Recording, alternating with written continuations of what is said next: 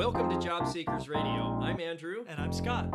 This is a podcast dedicated to providing you meaningful support to find great careers faster. Whether you're working or not. We are coming to you from the city of Portland, that is... the City of Roses. Today on Job Seekers Radio, we're talking about how you can get started in networking when you just don't know anybody. So often we start out, especially if we are looking for a job unexpectedly, we wonder, who could I possibly turn to? Who do I know? My friends or family aren't involved in my industry or the kind of work that I do. How can I possibly move forward? And the hardest thing to realize is how many people you actually already know who can help you. You got to want to. That's so true. Part of the networking process, if you're out of work and you're like, the applications maybe aren't doing it for me, or whatever the reason is you think you should be networking, you have to want to do it. Yeah. And that's the biggest challenge most people have, because they come to me and say, hey, I don't know anybody. And I always challenge them. I mean, that cannot be possible. Right. That you don't know anybody. You never worked with anybody. You never went to school with anybody. You never went to the doctor. Right. Never visited a dentist. You have never been outside your groceries. home. Yeah. And while that may challenge some people and really it's not comfortable, it's still a valuable question to ask, because change begins at the end of your comfort zone. I know we've heard that quote a lot, but you have to be willing to get out of your comfort zone. So when we talk about the idea that you have to be willing to network, you have to want to network, there are a lot of people who say, oh, no, I'm an introvert, or I don't socialize easily, or I deal with anxiety. And all of that may be true. All of that is valid. But you can still want to. Accepting the limitations that you have is one thing.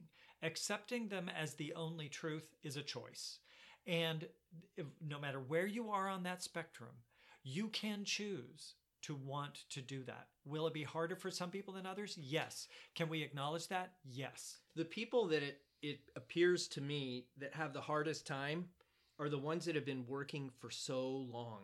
They've been in a job or were offered upgrades to their job or promotions or in a new group or a new project. They just never had to do it. Right. And now they feel like they have to do it versus they get to do it. Because it's the most productive way to find work. Right. They have to believe that it's the most productive way to find work. Right. And then if it is, you got to want to do it. In that, I've found that having something that you're going after that encourages you or motivates you or inspires you to do something you normally wouldn't do is a good idea. Yeah. There's also the approach of taking this as change management. There are a number of change management models out there. Personally, I'm certified in the ProSci change management model. That's PROSCI. If you're interested in knowing more about that, I would send people to their website. There are stages that you go through. And in this methodology, it talks about awareness and desire being the first two steps. So as you're making this change, as you're approaching the need to network, the awareness of why networking is important really is a key aspect of your ability to say, yes, I want to do this. Because the second stage, the second phase is desire. So if you can get the awareness of why we do this, the value of it, the risk of not doing it, that can help you build that desire to get out there and actually start networking. And we've talked about this, the anatomy of the networking conversation that helps with the awareness of why we do this. The fact that statistically speaking, networking is the most effective way to find your next position. And we'll leave the link in the show notes to that series. It's a 4-part series. You're welcome to download that series and listen through it. There's a lot of nuggets in there that I think you would benefit from. The idea here, though, is if I'm somebody who claims or believes they don't have anybody to meet, the first step in my mind is to establish really what do you want? Yeah. What do you want the most? And that comes not only for companies you want to work for, but also the titles you're seeking. Sure. Having clarity around that will lead you to certain people and certain companies you may not have known about before. Now, you bring up a really good point when it comes to titles. So often we think of the title that we want as being the title that we had, or maybe one of the other titles in our company. It's really important to remember that different companies have different titling ideas. A VP in one place may be a director in another. They may call them by different words. For example, you may in your company or your former company be working with human resources, and in another company it's called the people organization. There's probably a reason they call it something else. So that may actually trigger you to find different kinds of titles or to expand the kind of title that you're looking for in your search. Using different keywords other than the ones that you just came from can be really helpful in finding opportunities that you hadn't seen before. By establishing what you want, you really make it easy on yourself to identify the right people and the right opportunities to have conversations in the marketplace, making the starting of networking with people I don't know a little easier. Right. You're also making it easier for the people you're talking to understand what you want. Making some decisions on how to expand that search can really help you find opportunities that you may not have thought of before. The other thing that you want to decide is, do you want to stay in your current position or do you want to move up? That will also change the kinds of titles that you're looking for, the kind of work that you might be doing searches for, keyword searches. If you decide that you want to stay on this level and you have a set of reasons for wanting to stay there, for example, I have a very close friend who wants to be an administrative assistant. That's all he wants to do because he wants the work-life balance that allows him to pursue his passion of running a theater company. And so he needs that margin. Flexibility. Yeah. He has the skills to be a really effective manager, but he doesn't want to do that. Now, there are others who want to continue moving up. If you do want to move up, that's going to open up some different conversations for you to have. This is a time when I would probably work with a mentor or someone that I know has some executive or supervisory experience. What kinds of things would they want to see in my resume, or what kinds of things should I be talking about in my networking so that I can show that my skills are ready to move me into the next higher position. A lot of times, if we have been able to show our own leadership skills without being in a leadership position, whether that's leading a project or times when I have been able to demonstrate the ability to inspire other people to greater outcomes, these are the sorts of things that they will want to see if you want to move up into a management position or higher. So what does that look like? And when you can articulate that, that is going to be really helpful. Well, keep track. Write the stuff down, right? Absolutely. As you go through the process of networking, you're not only going to learn something about yourself, but about another person and maybe even an industry you weren't even aware of. Right. And so keeping track of this stuff somewhere is a good idea. I think the other thing to think about is as you're going through this process and you then identify the people, you might give yourself a little grace and say, okay, yeah, I guess I can admit I do know somebody. I'm going to go ahead and start maybe with my family, my in-laws, my cousins, my fill in the blank with somebody that you already know. And it doesn't have to be somebody that knows your profession, but just knows you. So often we think about the networking as we have to talk to other people in our profession, right?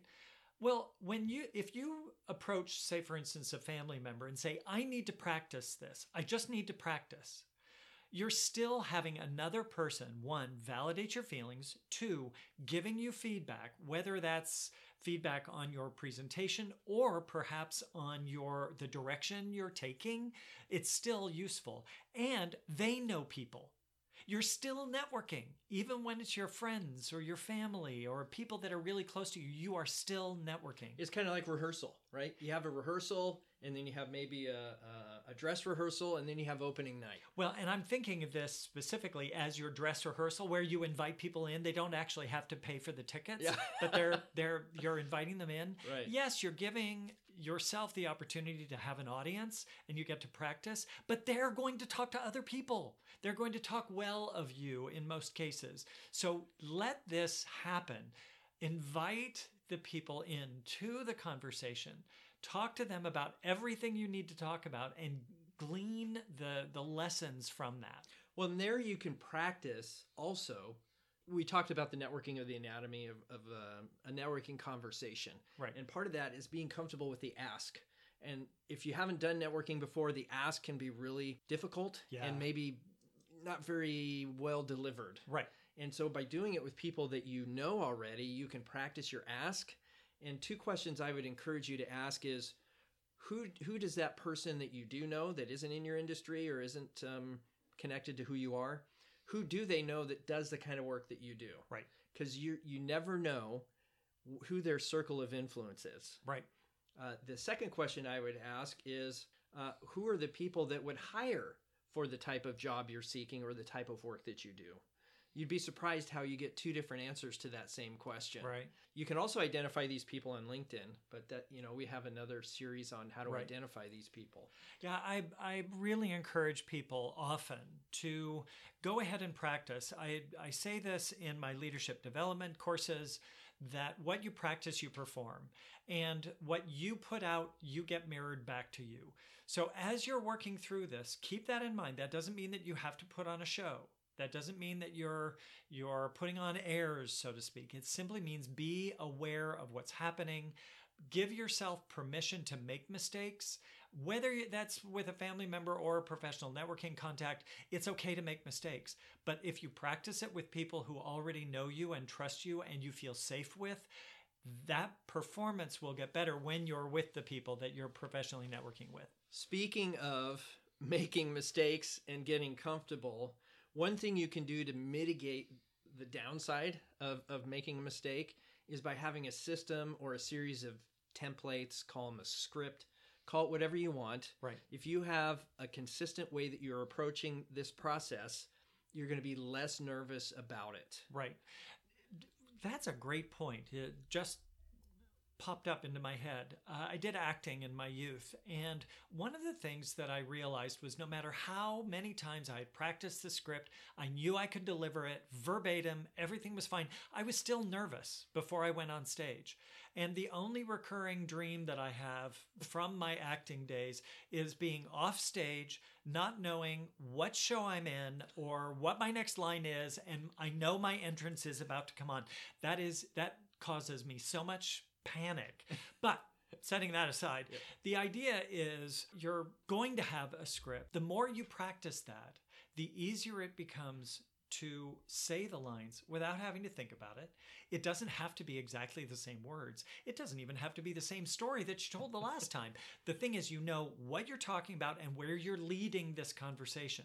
The more you do this, the easier it becomes, the more conversational it becomes, and you don't have to be beating yourself up over what you didn't say. Well, I'm also thinking about, Scott, when you reach out to somebody by email or even LinkedIn invitations or LinkedIn messaging, is that by having a script or a template or something you're using, you don't have to think about it. Right? Exactly. And so once you have it developed and you can modify it and fine tune it and all those things, but having those set up so that you can use them overcomes that objection, trying to use the right word, the objection that you get, I don't know anybody. Well, how many millions of people are on LinkedIn? There's a lot of them. Right. So you can get to meet somebody, and having a template or something is going to take a lot of the approach avoidance away from that process. So we really encourage you to have set up different scripts for different types of things. Mm-hmm. Whether that be somebody you went to college or people you went to college with. Hey, I see we're fellow alumni of this college, right? So have different templates set up so that it makes the process easy for you. Right. One last note on being nervous. If you can approach that nervousness as a benefit to you, you're probably going to be able to embrace the moment more easily. And I say that because when you are nervous, you are naturally thinking faster. The brain actually processes information more quickly when you are nervous. It's the limbic brain, whatever that is. I can't remember. Limbic brain. That's what it is. Whatever. We're always looking for the right words. It happens when you get old. What are you saying? No, it's a natural process. When we're doing that, we find that we're taking in more oxygen to feed our brain so that we can think more quickly. Nervousness actually helps us. So when you're looking at that, you'll be more on your toes. You'll be sharper, assuming It's that a your biological nervousness- response. Yes, assuming that it is not overwhelming. And again, your practice will keep it from getting overwhelming. The other thing that can decrease your level of nervousness and get more quickly into rapport, which I think is a sense of comfort, it's also a biological response, is to ask questions. Right. Often we feel like we have to fill the air with our own voice, and so you can create templates just like you did for the introductions on LinkedIn. You can create a templated series of questions. Now you may want to trade some in or out, when you get better at networking, right. But having a series of the same questions to ask somebody will kind of get you in a rhythm. When I go for interviews, I try to have my list of questions in front of me. One, some of those questions are going to be answered during the interview process. This is also true of networking conversations. So you take those questions in, you're having conversations with people. You don't have to ask the questions that have already been answered, but you're walking in prepared. And you have those questions available to you that you may want to tweak because of something else that they've said. That is brilliant. Listen to what they've said so that you can start trying to understand them better. They are going to be listening better to you, hopefully, to understand you better. And then those questions become relevant. They show that you're paying attention, and that interest builds upon itself. The show part is what I like about that, is that you're showing them you're prepared. You're showing them you're interested. And this works in networking as well. Absolutely. If you have a prepared list of questions, in fact, if you feel uncomfortable that you're going to read them, just tell them that you're going to read them. And Sure. They'll probably say, by all means, right. Go ahead, no problem. I have never had someone tell me, one, I cannot ask a prepared question, and two, I cannot take notes. They almost always appreciate that. Now, it's possible you may run into somebody who looks at you like, why would you want to do that? If they say anything, you can actually answer that question. Well, because I want to be prepared. That's a good thing. It's always a good thing. The preparation is actually going to help you psych yourself up. You're not going to psych yourself out. It's easy to get psyched out. It is. Truthfully. Thinking this is a big thing, or my entire future is on this one interaction with another human being. It isn't. We just put it's too just much. now. Yeah. You're absolutely right. We put way too much on each of these moments. Just try and live in the moment. The more you do this, the more practice you get, the easier it becomes. Not because the nature of the thing has changed, but your ability to accomplish it does. It gets better. To ease into the networking and not psych yourself out, look for low-stakes situations that are going to generate success for you. That's why we encourage you to start with people you know. Yep. That's a low-stakes situation where there's a high probability you're going to have success. It helps you get into the networking part of it. Right. We also did, and I'll put this in the show notes, we did an episode on having a wingman. Having a wingman is somebody that you can maybe take with you to a networking event, or that you can lean into to practice. Somebody that's coming along with you in the journey allows you to psych yourself up. Yep. And not psych yourself out. I think about a friend of mine we met because we were both in one of the job seekers groups. And we hit it off, and we started going to the networking events together because neither of us really liked going. He was much more the introvert than I, but it's just not my thing. These big networking events with all kinds of people where most everybody is looking for a job. It's like, well, what could I possibly bring to that? They call that a career fair. Yeah. Or a job fair. A job fair. And you're really wondering, is this worth my while? Well, if there's a question whether or not it's going to be worth your time and effort, take somebody that's going to make that worth your time and effort. Somebody you're going to have fun with. Because if you're having fun, that's going to rub off. People will notice that you're having a good time. That is probably the most attractive thing that you can do at a networking event. So take that wingman. It's one of the best pieces of advice I ever got. Whatever it takes to stay in the game. Yeah. Okay. And so staying engaged, staying in the game, you have to really understand the numbers when it comes to networking. And I'm not saying it's a numbers game, but you have to, well, some people think of a game and it's like, why am I even doing this? Why am I even playing this game? I think it's an activity that generates results. However, people stop too early in the process. Could be, yeah. Primarily because they don't get a job when that isn't a realistic expectation of networking. Yeah. And so truthfully, they can see that doing an application is going to generate some kind of outcome.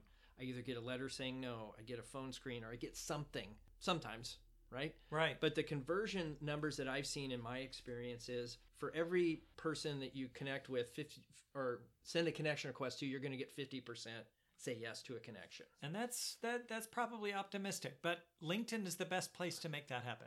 So 50% of the people you send a connection request to will say yes. In my experience, of those that say yes, 10% will respond to messaging, right? Some kind of back and forth message on the platform. Okay. And we, even though that may sound like a low number, we still recommend that if you're connecting with someone, send them a personalized message. Yes. Because that gives them a reason to pay attention. And even if they didn't read that message when you sent it, by sending a follow-up message, they can then collaborate. Yeah. So the idea is they'll actually respond to your messages on LinkedIn. And then of those that respond to your messages, about 10% of those will engage in a conversation offline, whether that be by phone or face-to-face. Yep. So if I know those numbers going into it, I know I have to have staying power to see the results. There is one thought that I like to remind people of. As you are reaching out to somebody to have a networking conversation, those who say yes are probably going to get something out of that conversation too. Now, it may not be their next job. It may not be anything more than just a good feeling of having had a nice conversation with a nice person. But people who say yes generally want to do this. You shouldn't walk into this feeling like you've become a burden on them or that you're asking too much of them. You're not. If they say yes, they want to talk to you. And I personally enjoy those meetings. I don't have many opportunities to do it. So when they pop up, I'm happy to do it. I enjoy it. I get something out of it. Remember that you're bringing something to the game as well. And for those who say, oh, well, it's just a game. Why am I in it? Wouldn't you rather play a game? I love to turn that on its head. Because I don't like playing games either. When you think of the political games that sometimes we have to play at work, or any of the negative connotations that come with playing games. But then there's the other side of it. When you make play of your work, it feels less like work. Mm-hmm. When you make play of your job search or your networking, it makes it less burdensome. Yeah. It's more gamification versus gaming. Right. Great. That's perfect. Yeah. I'm going to use those words. You can. Yeah. I don't have a trademark on them, so. Well, let's do that. We should do that on jobseekers.com. Jobseekersradio.com. I can't even say it right. Yeah. The idea is have fun when you're doing that, whenever you can. Try to live in the moment. Make it as enjoyable as you can. And before we go, I'll use the words of my friend Cleon Cox. Meet somebody, have fun. Have fun, meet someone. Learn something. And learn something. Well, that does it for this episode of Job Seekers Radio. We appreciate your time and attention in this podcast. We do this for you. So please, if you need any of the show notes, go to jobseekersradio.com/028. So thank you everyone for joining us for this episode. We know that you're investing time and attention in this, and we really do appreciate it. If you have a moment, go over to iTunes and leave us a rate and review, along with any questions or feedback that you have. We're happy to take a look at that. In fact, we're going to be doing some episodes throughout the year here, answering questions that are coming in. The feedback helps us to improve this. If there's improvement to be made, we want to make this as effective a platform. It's free. We're not going to be charging for these. This really is about how we can give back to a community that has served us. So that's why we're here. We want your feedback. We want your involvement. Give us some love by telling people about us. Share the podcast with somebody you think who might benefit, and send us feedback so that we can remain relevant for you. Great. Well, I'm Andrew. And I'm Scott. We'll see you next episode of Job Seekers Radio. Thanks, everybody. Bye-bye. Meaningful support to find great careers faster. And that's... Oh my God. Let's start that one over.